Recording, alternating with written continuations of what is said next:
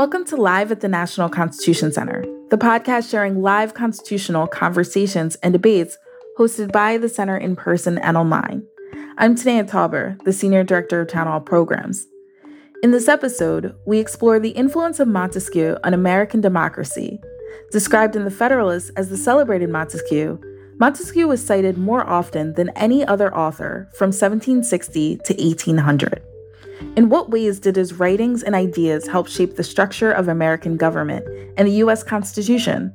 To explore this question, William B. Allen of Michigan State University, Thomas Pangl of the University of Texas at Austin, Dennis Rasmussen of Syracuse University, and Diana Schaub of the American Enterprise Institute discuss the legacy and political thought of Montesquieu. Jeffrey Rosen, President and CEO of the National Constitution Center, moderates. This program was streamed live on July 6, 2023. Here's Jeff to get the conversation started.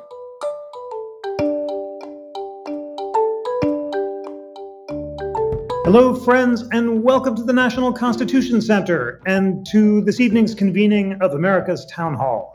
I'm Jeffrey Rosen, the President and CEO of this wonderful institution. Let's inspire ourselves for the learning ahead by reciting together the National Constitution Center's mission statement. Here we go. The National Constitution Center is the only institution in America chartered by Congress to increase awareness and understanding of the U.S. Constitution among the American people on a nonpartisan basis.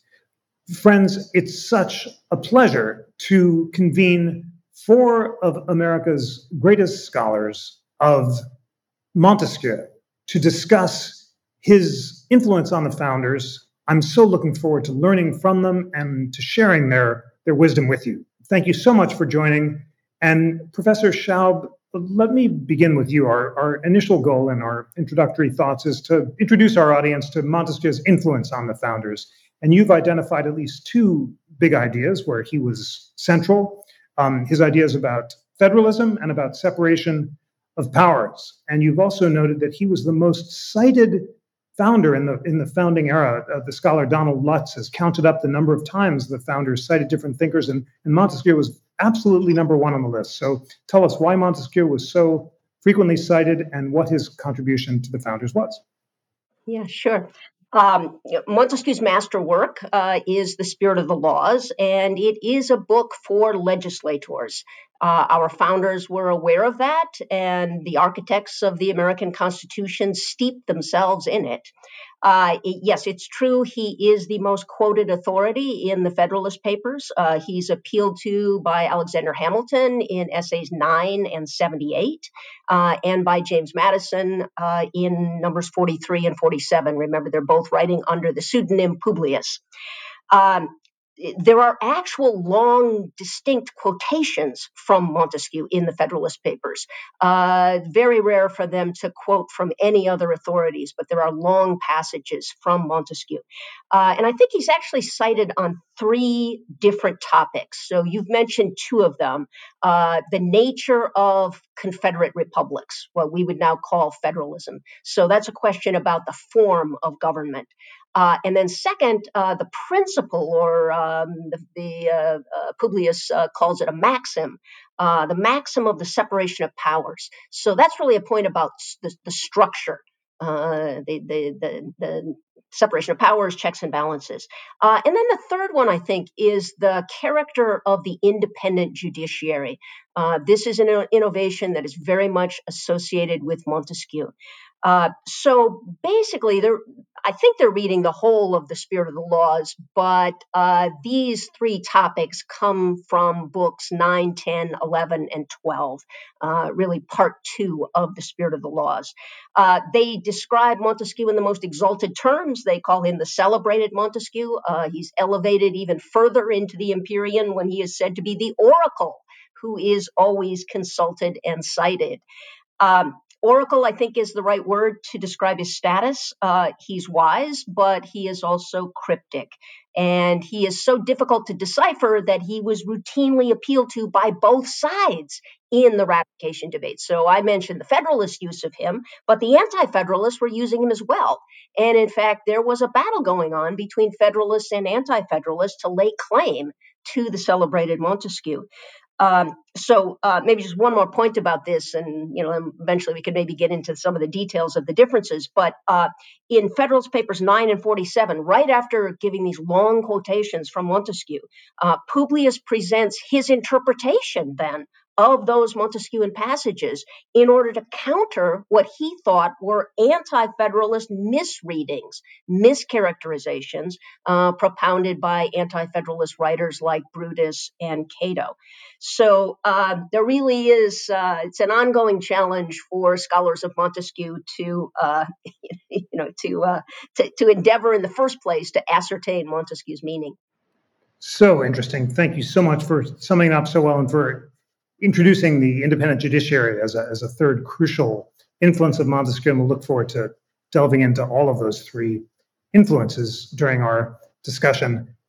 Dennis Rasmussen, in your book, The Pragmatic Enlightenment, Recovering the Liberalism of Hume, Smith, Montesquieu, and Voltaire, you argue that all three had a pragmatic quality, as your title suggests. What was distinctive about Montesquieu's vision that made him so influential for the founders? Well, I think Diana's done a great job of introducing this, the way he's cited on both sides, right? Both the proponents and the critics of the Constitution draw on Montesquieu. They both speak of him in such laudatory terms that it's sometimes very interesting that they both take it to be a real challenge to wrestle with this very difficult thinker, and they think they score real political points if they get Montesquieu on their side. Diana's right, I think, about the parts of Montesquieu that they emphasize most heavily.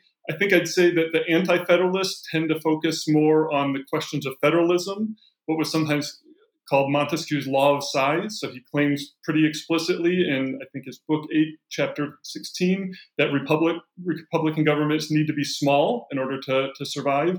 And of course, the anti-federalists like to cite that passage and say, well, we need to keep most of the power in the state governments on this more small local level. And the Federalists really felt the need to play defense on that topic, whereas the Federalists love to cite Montesquieu's discussion of the Constitution of England and his arguments about the separation of powers, which they saw as very much instantiated in the Constitution. So they're both drawing on Montesquieu. They're trying to pick and emphasize different elements of his thought and his legacy to further their own political ends. They each have, of course, counters to one another on both of these points, but I think that I would point to those as the main features that, again, the anti-federalists tend to draw on the question of the potential size of republics, whereas the federalists tended to focus more on the question of the separation of powers. So interesting to note that different focus of the federalists and anti-federalists. Professor Pangl, maybe let's take up the question of the size of the republic, because it's the most celebrated debate about Montesquieu. And as Dennis Rasmussen suggested, Montesquieu had suggested that republics could only thrive in small territories where people knew each other and could deliberate face to face. David Hume famously flipped that on its head and said that actually in larger republics, factions were less likely to develop, and therefore reason rather than passion could prevail. And Madison famously takes up Hume's response to Montesquieu in Federalist 10. Tell us about that debate and the degree to which Montesquieu is invoked on both sides of it. Yes, well, Montesquieu is famous for stressing not only that a republic needs to be small, but above all, its animating principle and mainspring must be virtue, which is a very severe civic, quasi-Spartan, Roman subordination of individuals to the community, although with strong protections for the individuals as citizens. And he juxtaposes that not only with the monarchy that prevailed in France of his own country, but of course the English system, which he very highly regarded. And he spoke of England in a rather Delphic way as a republic that's hiding under the guise of a monarchy. So he does see in England a new kind of republic, very different from the classical republic, and really a republic that is a kind of mixture of monarchy and republicanism. The most republican feature of England, in his view, is the jury. The jury is democratic. And he conceives the judiciary in England as pretty much dominated by the jury, with the judges really being just kind of referees in the room. So that's quite different from the American judiciary, which Hamilton largely was responsible for designing, which is a kind of combination of what Montesquieu praised in England, very strong juries. So that, for example, the anti-federalists appealed to Montesquieu to say that juries should have the final say in law as well as in the facts of the case. And they warned that under this new constitution, that would cease to be the case. The Federalists claimed, no, we don't say anything about the jury. What the American judiciary really is a kind of synthesis of what Montesquieu admired in England, very powerful juries, and what he admired in France, which is what he called the nobility of the robe, the judiciary as a kind of aristocracy. And that was something that the anti-federalists were very frightened by and opposed to, and thought Montesquieu was a helpful indicator of a danger in the United States. Hamilton, of course, defended that very strongly. One other important point that I would add into the mix, so to speak, is this. Perhaps the greatest theme of Montesquieu is commerce and commercialism. And he is a great exponent of the beneficent effects and civilizing effects and humanizing effects of globalism and global commerce, but also commerce within countries. And he argues very strongly in his book on commerce that commercial powers naturally are at peace with one another. Now, the anti-federalists took that argument up and made it one of their strongest arguments for a much weaker central government. They said, we're all going to be commercial republics. And we know from Montesquieu, commercial republics more or less automatically remain at peace. So why do we need such a strong central government to keep us together? Now, in the Federalist Papers, Hamilton attacks that thinking very strongly and argues that's just not true. He doesn't mention Montesquieu. He knows very well that he's attacking Montesquieu, but he keeps it completely quiet and acts as if he's just speaking on his own, and argues, no, commerce does not prevent wars. There are just as many wars between commercial powers, and there always will be. And that is indeed something that Montesquieu said, no, that's simply not true, that commercial powers are much more peaceful, and there's very little likelihood of war between them. So that was a very big kind of, dispute over a very important issue that Montesquieu took one side of, and the American founders, led by Hamilton, of course, took the other side of, and the anti-federalists gathered around Montesquieu. Fascinating. That was so illuminating that you added to our influences virtue and commerce, and you so well wove together the competing influences of France and England, and the founders disagreeing ultimately about how each of those factors would or would not contribute to the success of a democratic republic.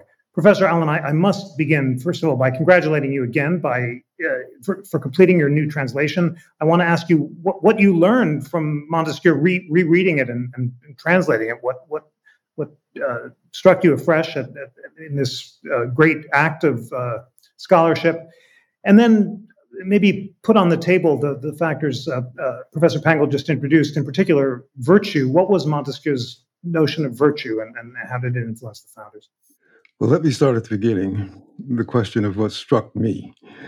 I began my study of Montesquieu by standing in as a referee between the Federalists and Anti-Federalists and deciding the question, which best interpreted Montesquieu. I concluded that the Federalists had the better read, but that required a number of things that I had to see in order to arrive at that point. And it's not necessarily where I still believe that is true, but something else has supervened since that time with regard to the central themes of the spirit of the laws. But in the context of resolving that, one of the things that came to light to me that was the most important was that you cannot read Federalist 10 without Federalist 9. Federalist 9 is a necessary introduction to Federalist 10. It sets the theme and the tone and the topic for Federalist 10, and it does so by relying upon Montesquieu, including the argument about faction and the argument that an extended republic will allow you to deal with the faction. And Federalist 10 proceeds following that to show how it will deal with it. So those must be taken as a piece, which is important because they come from the two different authors, but it also signals the way in which the two are both one Publius. So that what we find in settling the Federalist-anti-Federalist dispute is a way to see through the constitutional arguments, which historically in the scholarship we've taken to be the center of the spirit of the laws. And that leads to the second thing that I discovered in the course of these 50 years of looking at it. I decided constitutionalism is not the main theme. And it's true you have to talk about virtue and commerce and religion and a few other factors equally importantly.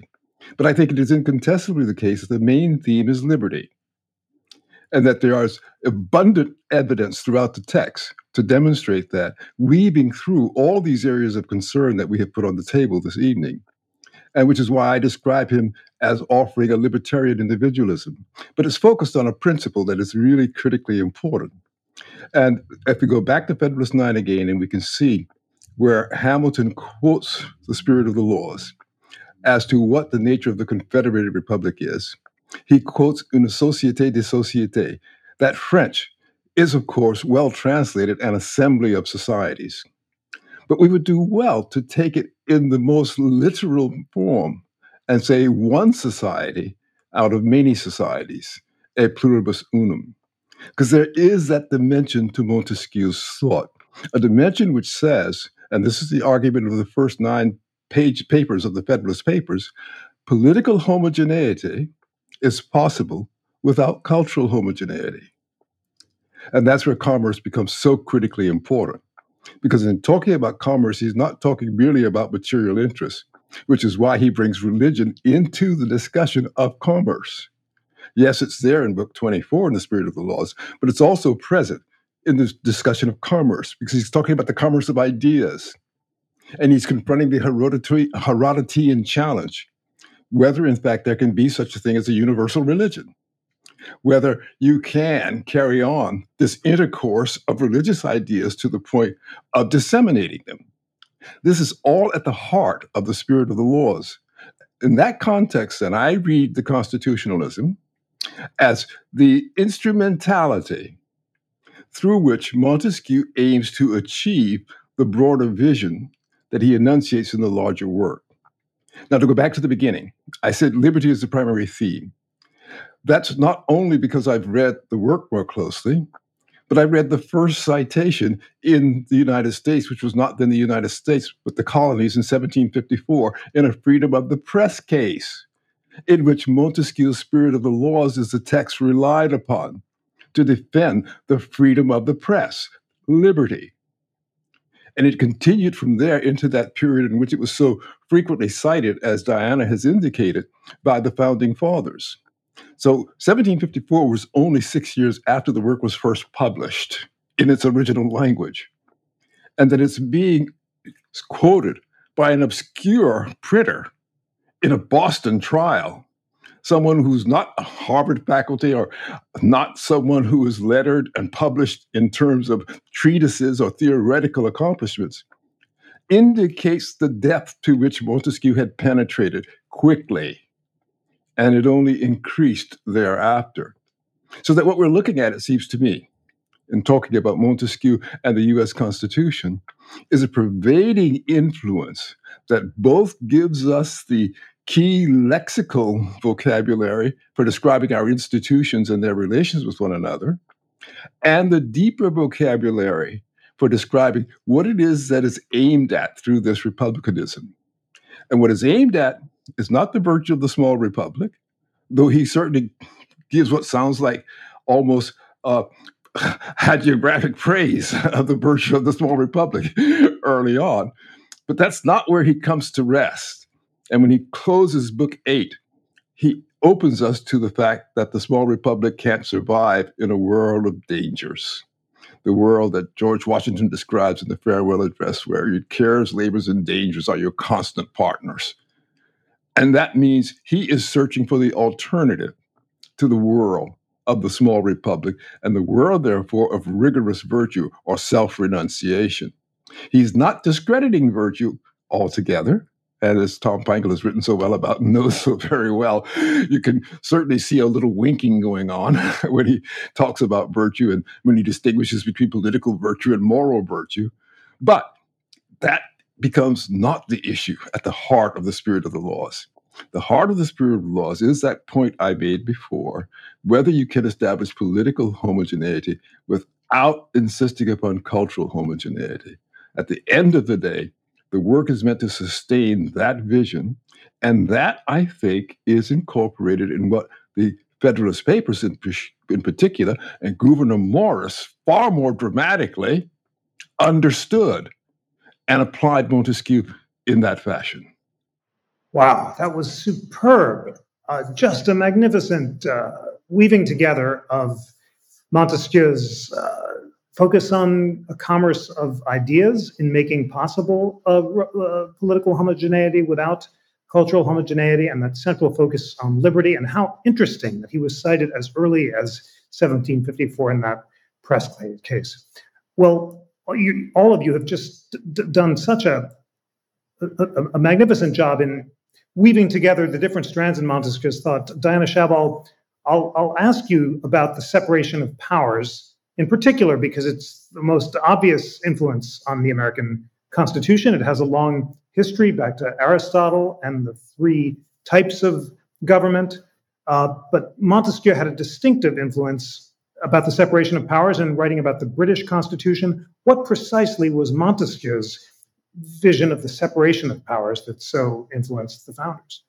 I will try to say something about that. Can I just very quickly respond to Bill? Maybe just putting this in a much more simplistic way. If you take a look at the spirit of the laws, Book 11, Montesquieu says, is about the liberty with respect to the Constitution. Book 12 is about liberty with respect to the citizen. And you could actually say that point about liberty in the Constitution, that is separation of powers, and the teaching about the separation of powers, that's about structure. The liberty of the citizen, Book 12, turns out to be an influence not on the original Constitution, but on our Bill of Rights. In other words, it is particularly concerned with the criminal law, things like due process, rights of speech, rights of press, opposition to cruel and unusual punishment, the mildness and proportionality of punishment. All of those things you can find in Book 12 on the liberty with respect to the citizen. Yes, so then to go to the point about structure and Book 11, and that especially means Book 11, Chapter 6 on the Constitution of England and what Montesquieu draws from his study of that Constitution. Publius is a good guide here. Publius says that this maxim or political truth is traceable to Montesquieu, that, quote, the accumulation of all powers, legislative, executive, and judiciary, in the same hands, whether of one, few, or many, and whether hereditary, self-appointed, or elective, may justly be pronounced the very definition of tyranny. Now, what the Anti-Federalists were charging is that this new Constitution was guilty of that, guilty of too much consolidation and of somehow violating the separation of powers. So Publius has to explain how that is not so. And he finds that this maxim does not mean that the branches of government have to be utterly separate. They don't have to be completely non-touching, no overlapping, no blending of any kind. Instead, it turns out that to preserve the separation of powers in practice, certain departures from a purely functional separation of powers must be introduced. So this is easy enough to illustrate. Take the executive as created by our founders. They give the executive a share in the legislative power through the executive veto. that is an artificial fortification of executive power. It is a violation of a very strict functional separation of powers, right? The executive is just to administer. Why are you giving him a hand in the final look of legislation? But our founders argue that you have to artificially fortify the executive power to make it a match so that it can stand up to the naturally strong legislative power. In any republican order, in a popular form of government, the legislature is naturally the most powerful branch. So we call that checks and balances. Right? So separation of powers and checks and balances are not the same thing. Checks and balances are a kind of addition or even a departure from a strict separation of powers in order to preserve it in practice. These ingenious devices preserve the dynamic equilibrium of the separation of powers. So Publius, throughout these essays, insists that a mere paper separation, in other words, one that you just declare on the paper of the Constitution itself, that's insufficient to actually preserve the separation of powers. So the Constitution has to be such that you are structuring the behavior of the office holders by means of the structure and powers of the various branches. So you strengthen the power of the executive by giving the executive a veto. You'll attract more ambitious individuals to that office. And as Montesquieu first said, power must check power by the arrangement of things. And Publius paraphrases that and says ambition must be made to counteract ambition. The interest of the man must be connected with the constitutional rights of the place. Great. Now I understand that it wasn't just the separation of powers that was Montesquieu's central contribution, but the checks and balances, as you said. What an amazing connection of that famous... Yeah, although I do want to give our founders some credit here. Some of those checks and balances are of their own devising. But it seems to me in fidelity to their understanding of the separation of powers and what's requisite to it. So that shows that they turn to Montesquieu for these principles, for these maxims, and then they use their own prudence to find what those mechanisms would look like in our particular order. Superb. Dennis Rasmussen, any further thoughts about the separation of powers based on what you've heard? And then I would love you to connect Montesquieu's writings on virtue with the amazing conclusion of your book on the founders and their pessimism at the end of their lives, in many cases, about the future of the American experiment. You say, I'm going to read this passage from your book because it sums this crucial point up so well. You write, Washington had become disillusioned because of the rise of parties and partisanship. Hamilton, because he felt the federal government was not sufficiently vigorous or energetic. Adams, because he believed the American people lacked the requisite civic virtue for Republican government. And Jefferson, because of sectional divisions that were laid bare by the conflict over the spread of slavery. This is a big question, but Montesquieu had a particular vision of virtue. What did the founders learn from Montesquieu about virtue, and how did they reach different conclusions at the end of their lives about whether or not the American people had sufficient virtue to sustain the republic?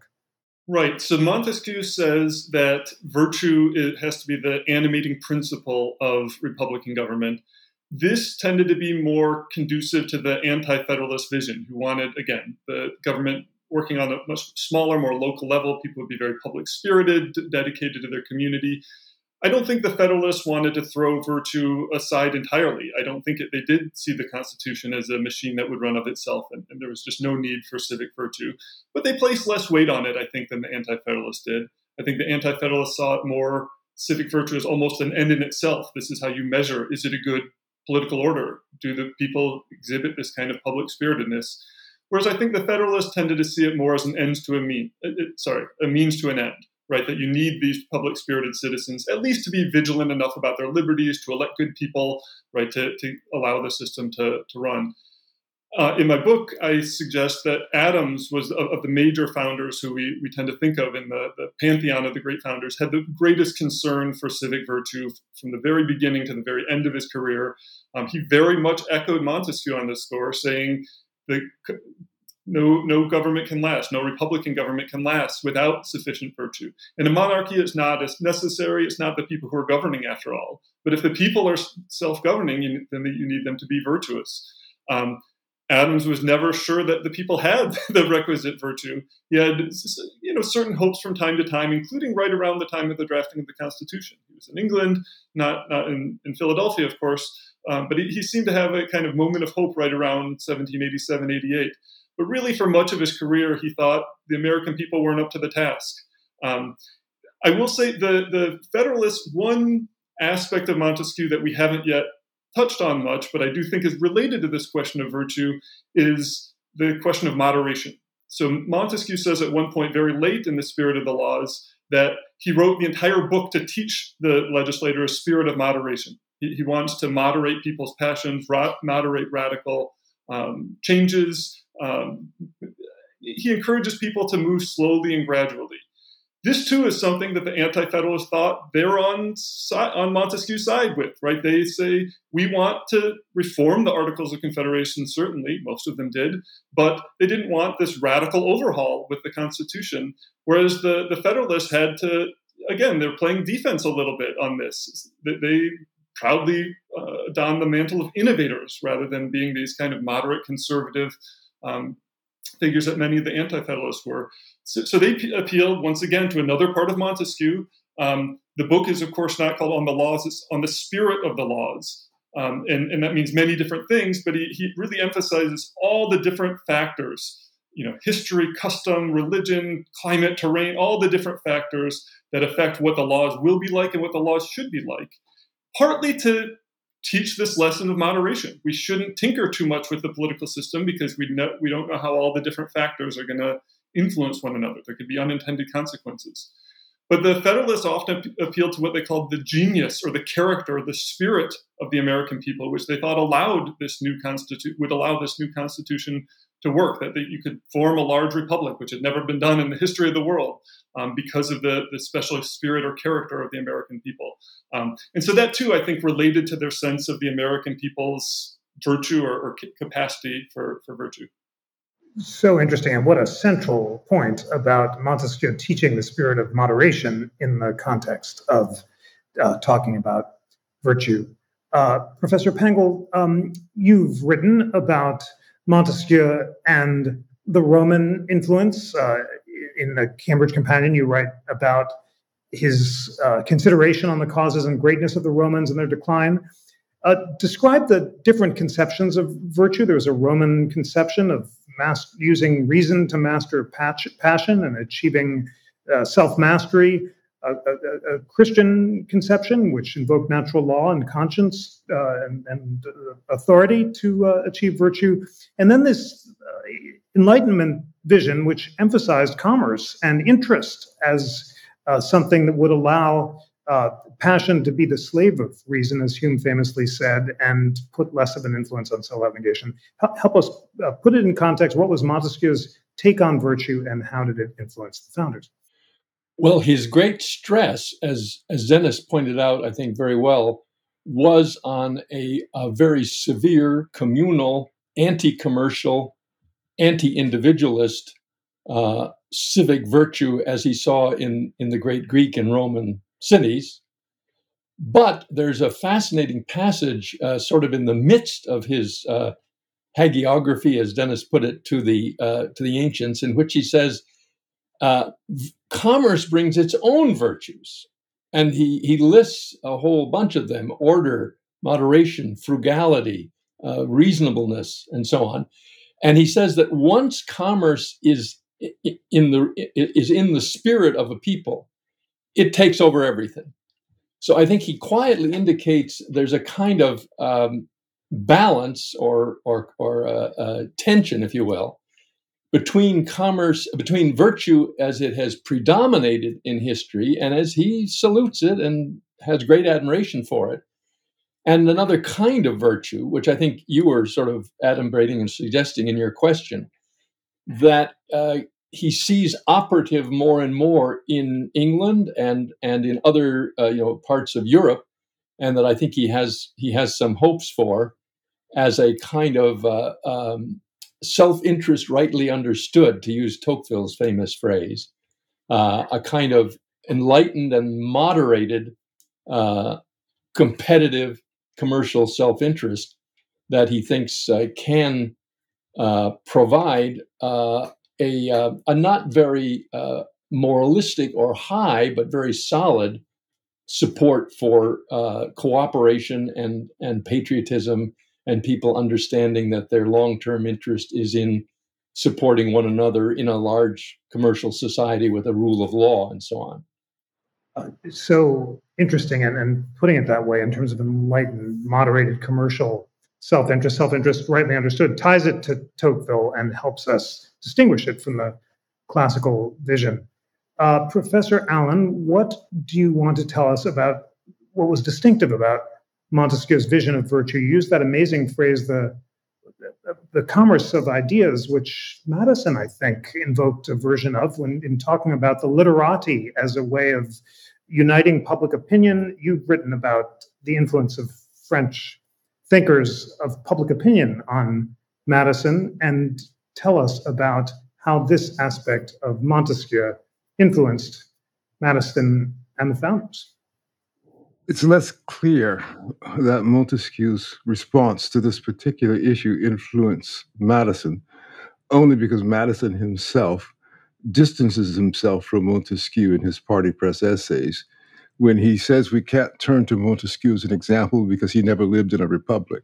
That's essentially what Madison said. And so we're not sure that we can trace Madison's views to Montesquieu.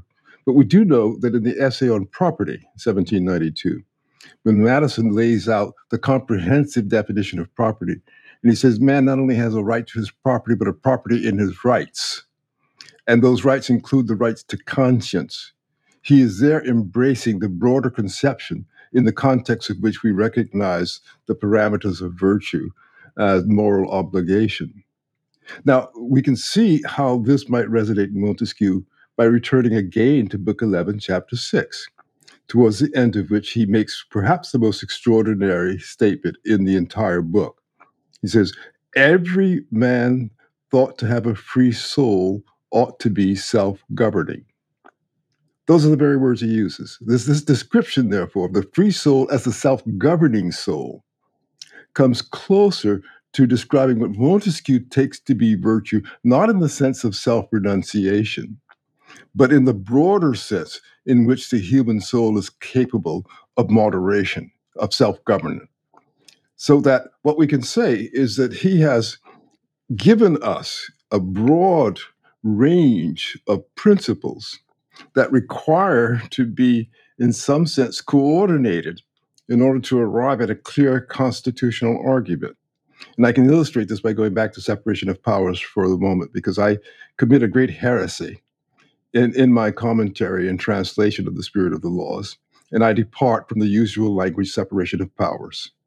I introduce instead the language separation of authorities, because nothing is clearer than that Montesquieu distinguishes between power and the authority, the office holder. And there are two words in French which accommodate him. The word pouvoir, which is simply power, and the word puissance, which we often translate power, but also means authority. And in the critical passages in that book 11, chapter 6, the terms in which he uses puissance rather than pouvoir are absolutely critical to understand what he's talking about. So that what we're going to do is precisely control power by separating the authorities. Hence, we're not blending the powers, we're blending the authorities, and which allows him to say, therefore, in this arrangement, nothing can be done at all unless they all do it together. No one of the branches or authorities is capable of accomplishing anything without the cooperation of the others. And that's how we got to checks and balances. And that's implicit in his account of the separation of authorities. Now, in all of this, what I'm trying to underscore is a simple proposition. The problem is power. The solution is the constraint upon power. The constraint upon power engages institutional architecture. It also engages reliance upon individual capacities. Thus, liberty is of critical importance. In that book 12, when we're talking about the liberty of the citizen, he makes it perfectly clear there can be no such thing as a thought crime. That really goes to the heart of all the distinctions he's making there. No such thing as a thought crime, which means, of course, that the individual retains the capacity of judgment and ought to retain a correlative capacity to act upon that judgment. Well, acting upon one's judgment as a self-governing soul requires that one act with appropriate prudence. And that may be enough to characterize what is demanded in the way of virtue in a political society, i.e., it is not the fulsome concept of moral virtue that we might want to import from Aristotle or the Christian tradition, but it is such a concept of virtue as provides some confidence in human beings being able to conduct themselves with an ordinary sense of justice. And that's why he emphasizes that so powerfully. And that's why at the heart of the book, the center of the book, he is foursquare, announces an opposition to slavery, the subjection of women, and political servitude. That's the very center of the book. So we know where he's going, what he's trying to accomplish, and we must see these other principles in light of that goal.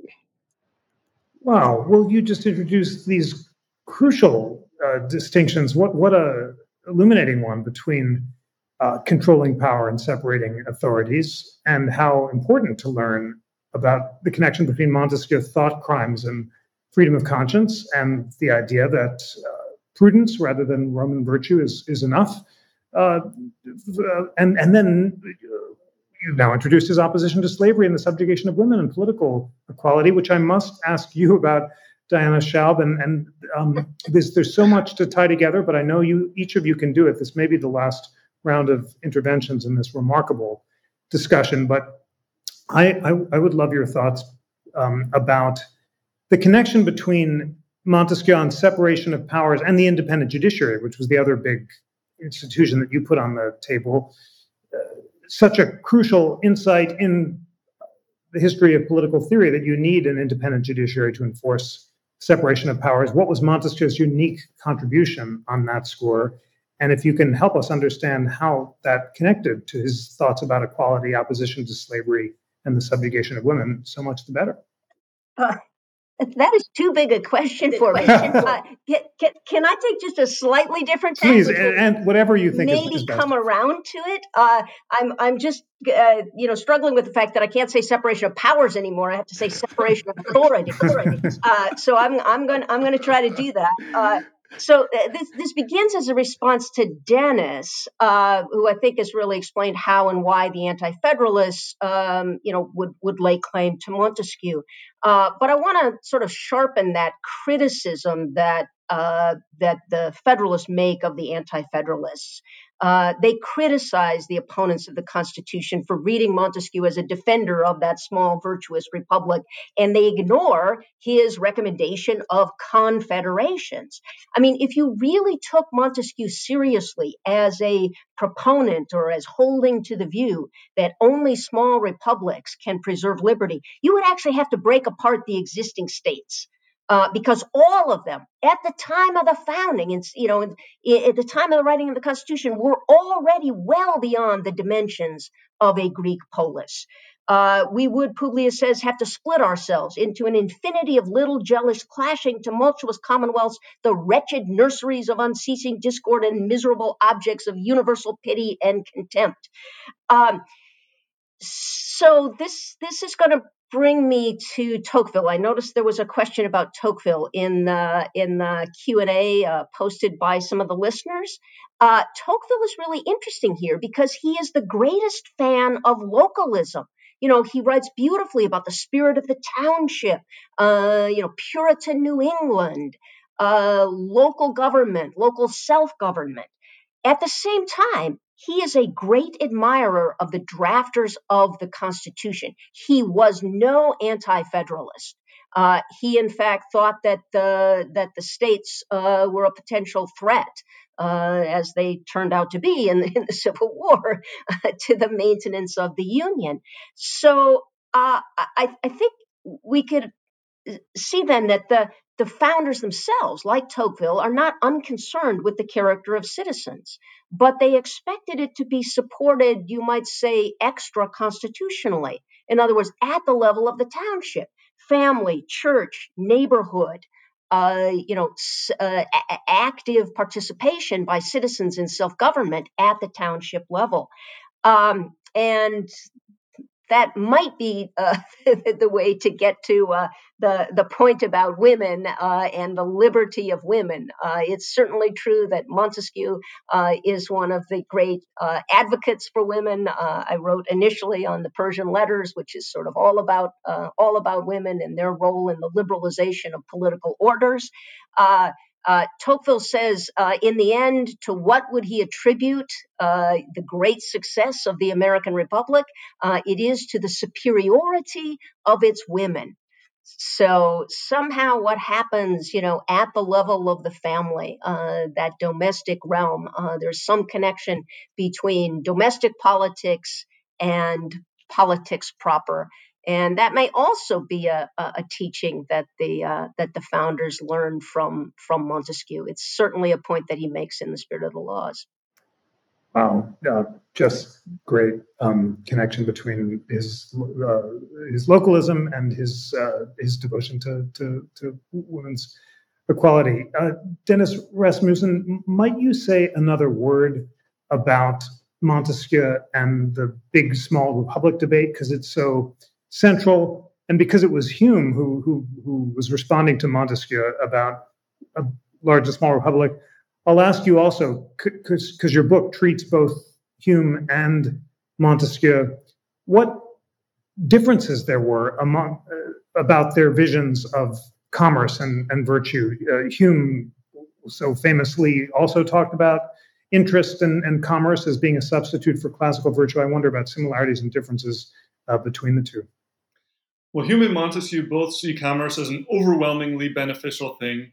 I think much of what they say fits very well with the argument we all know from Federalist 10 about the way commerce can increase the number of factions and then thereby help to solve if not solve the problem of faction, at least ameliorate the problem of faction. That too, of course, is part of this larger debate that we've touched on a number of times by now about the large and small republic, right? How can a large republic work? Well, we need the large size and the heterogeneity to solve the problem of faction. Let me back up. We've touched on this a number of times. What it is about the size, why small size seemed to be so important. So Brutus, who was to my mind the most powerful writer among the anti-federalists, cites Montesquieu, quotes him at length in his first paper about why we need why Republican government can only work in a small sized territory, a largely homogenous territory. The idea was if people are close together and very much like one another, then they'll identify with one another strongly. They'll identify more with their common government. They'll be more dedicated to that common government. The representatives will be able to truly know and represent the interests, the will of the people. They won't feel themselves to be above the populace the way they might in a big, large, grand commercial republic. And so the Federalists feel the need to meet this argument head on. As Bill Allen has very nicely said in, I think, 2 answers ago, Hamilton tries to do this in Federalist 9. He says, as Diana just said, well, you can't be reading Montesquieu very carefully if you say, well, we want to keep government in mostly at the state level, and that satisfies Montesquieu's argument about size, because even Rhode Island and Delaware are bigger than, let's say, Athens or a Swiss canton, much less, Pennsylvania or Virginia or something. But he also says, and this too, I think we've touched on, he says, keep reading, right? So Montesquieu seems to say you need a small republic in Book 8, but then keep reading The Spirit of the Laws. In Book 9, he says, a confederated republic is a way to deal with these problems of small republics, both external threats and internal problems. And since this is might be my last chance to say something here, let me just say just how remarkable it is that they're engaging in this very serious way, this very difficult thinker. All of my co-panelists have written brilliantly and spoken brilliantly on Montesquieu, but it takes real scholarly work. I mean, it's not a easy text to pick up and read and you know exactly what he's saying. The fact that these, very engaged political actors, right? They're not political theory professors. They're engaged political actors are engaging in a very serious way with this very difficult thinker. It's just remarkable. You try to think of an analog today. You think of members of Congress, right, poring over the details of John Rawls's A Theory of Justice or something. It's almost impossible to imagine. So it is. I'm not often one to engage in the kind of founders worship and so forth, but I do think this is shows something really important about the kind of level of the discourse of the day. Absolutely. Bravo. It's such an important point to emphasize. The founders read deeply and they engaged with their reading. And this remarkable discussion shows how closely we have to engage with the text in order to understand it. I'm so grateful to be sharing this discussion with all the great listeners who are having such enthusiastic responses in the chat about how incredibly brilliant and illuminating this conversation is. And Dennis Rasmussen, you remind us that this was the level of discourse, philosophical and political, that the founders themselves engaged in. Thomas Pangle, bring us home as you think best, but among the questions I'd love to hear your thoughts on are Montesquieu's vision of human nature and how it influenced the founders. And I must ask, because you have a book on Rousseau, who was so much more optimistic about democracy than Hume, and the founders divided so closely on the question of their own optimism about democracy based on their own vision of human nature. Where does Montesquieu's vision of human nature fall? How does that influence his vision about democracy, and how did that influence the founders? Well, he is very emphatically a state of nature theorist. He begins The Spirit of the Laws by insisting that by nature human beings are not social, although they need society because their nature is very impoverished. And this goes with a very strong tendency in Montesquieu to see most of our humanity as constructed by cultural history, and therefore as highly diverse. And so he is very pessimistic about the idea of spreading liberal constitutionalism across the globe. I think he makes it clear that it is almost impossible that it's likely to spread into Africa or Asia. I think he's very doubtful about South America. It's a very rare breed, partly because humans are not by nature very well directed towards much of anything, according to Montesquieu.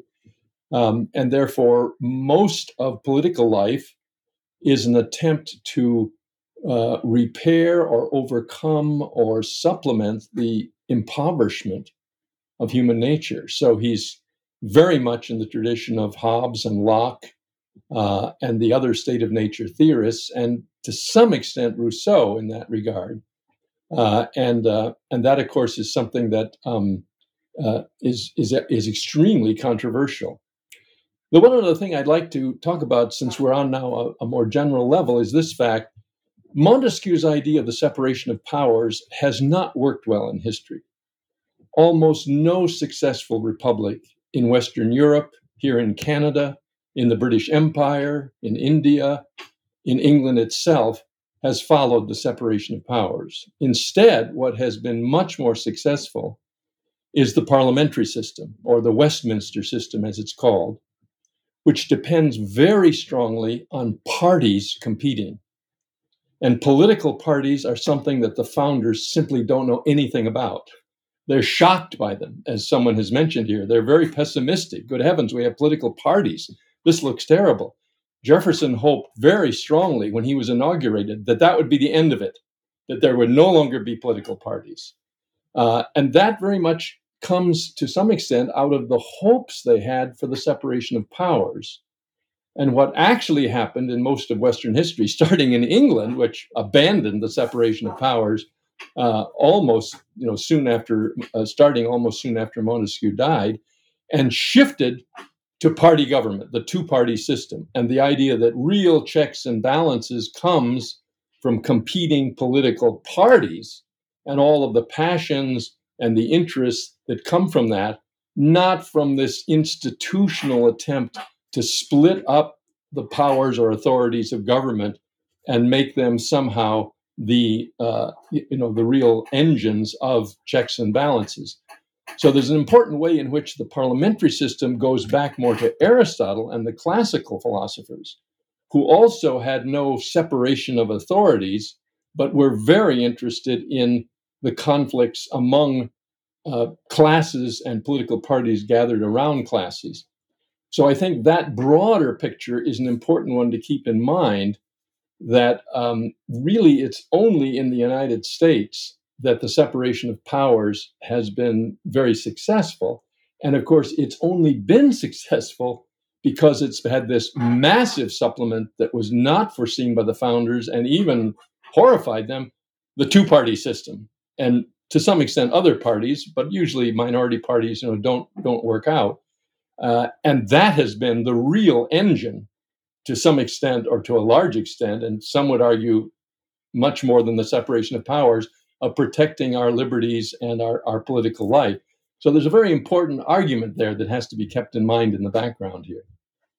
Thank you so much for helping us understand Montesquieu within the natural rights tradition of Locke, and you put Rousseau in that tradition as well, and also emphasizing the relationship between parties and the separation of powers. Professor Allen, the last word in this remarkable discussion is to you.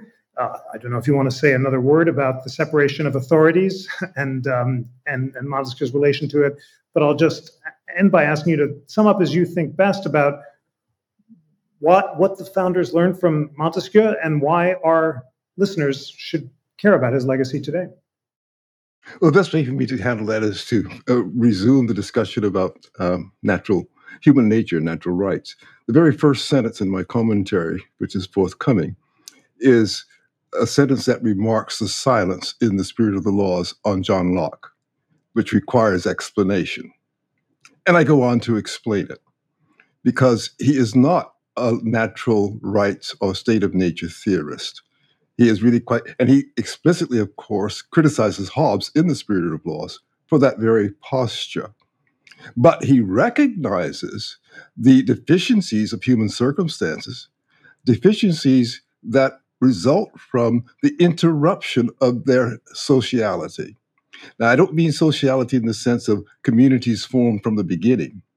I mean sociality in the sense of people naturally attracted to one another and forming societies. That's how he describes it. But he also describes what we might think of as a cancer at the heart of that initial instinct. And that cancer is power. And so all of the discussion of human society is, in his eyes, a discussion of how to deal with the cancer of power, which interrupts, in fact, human sociality. Now, looking at it from that perspective, everything that we have talked about is a further development of that initial position that Montesquieu lays out with great clarity in the first book of The Spirit of the Laws. Now, I also refer to him as relying upon some Lockean principles in the course of the commentary.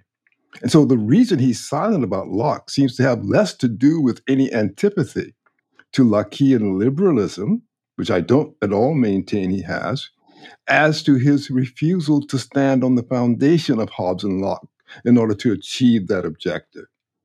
And so it takes a very subtle reading to see that what Montesquieu is doing is engaging us in reflections that are not captured by historical developments, but rather captured by a sense of the precariousness of human sociality and the need, therefore, to think through how we're going to deal with that. You can't extirpate the cancer, but you can potentially control it.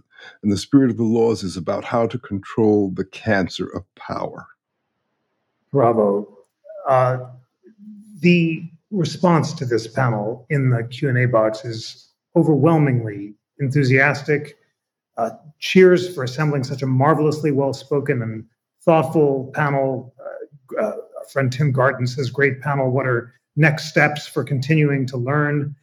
And I know that everyone who's part of this discussion will feel lucky to have spent the past hour learning from such brilliant scholars in such a spirit of seeking the truth about the crucial influence of Montesquieu on the founders and his relevance today. The next step is to reassemble this group for further learning about the thinkers who influenced the founders, who are in our founders library. And I can't wait to find the best opportunity to do that soon. In the meantime, thanks to all of you, Professor Diana Schaub, Dennis Rasmussen, Thomas Pangel, and William Allen, for a discussion that none of us who were lucky enough to be part of it will ever forget. Thanks to all of you. Thanks to our friends for joining, and good night.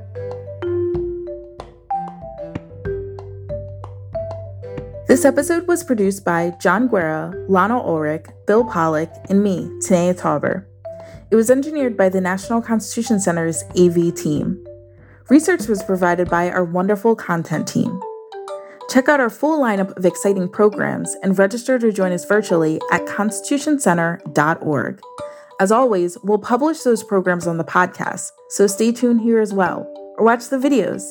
They're available in our media library at constitutioncenter.org/media library. Please rate, review, and subscribe to Live at the National Constitution Center on Apple Podcasts or follow us on Spotify.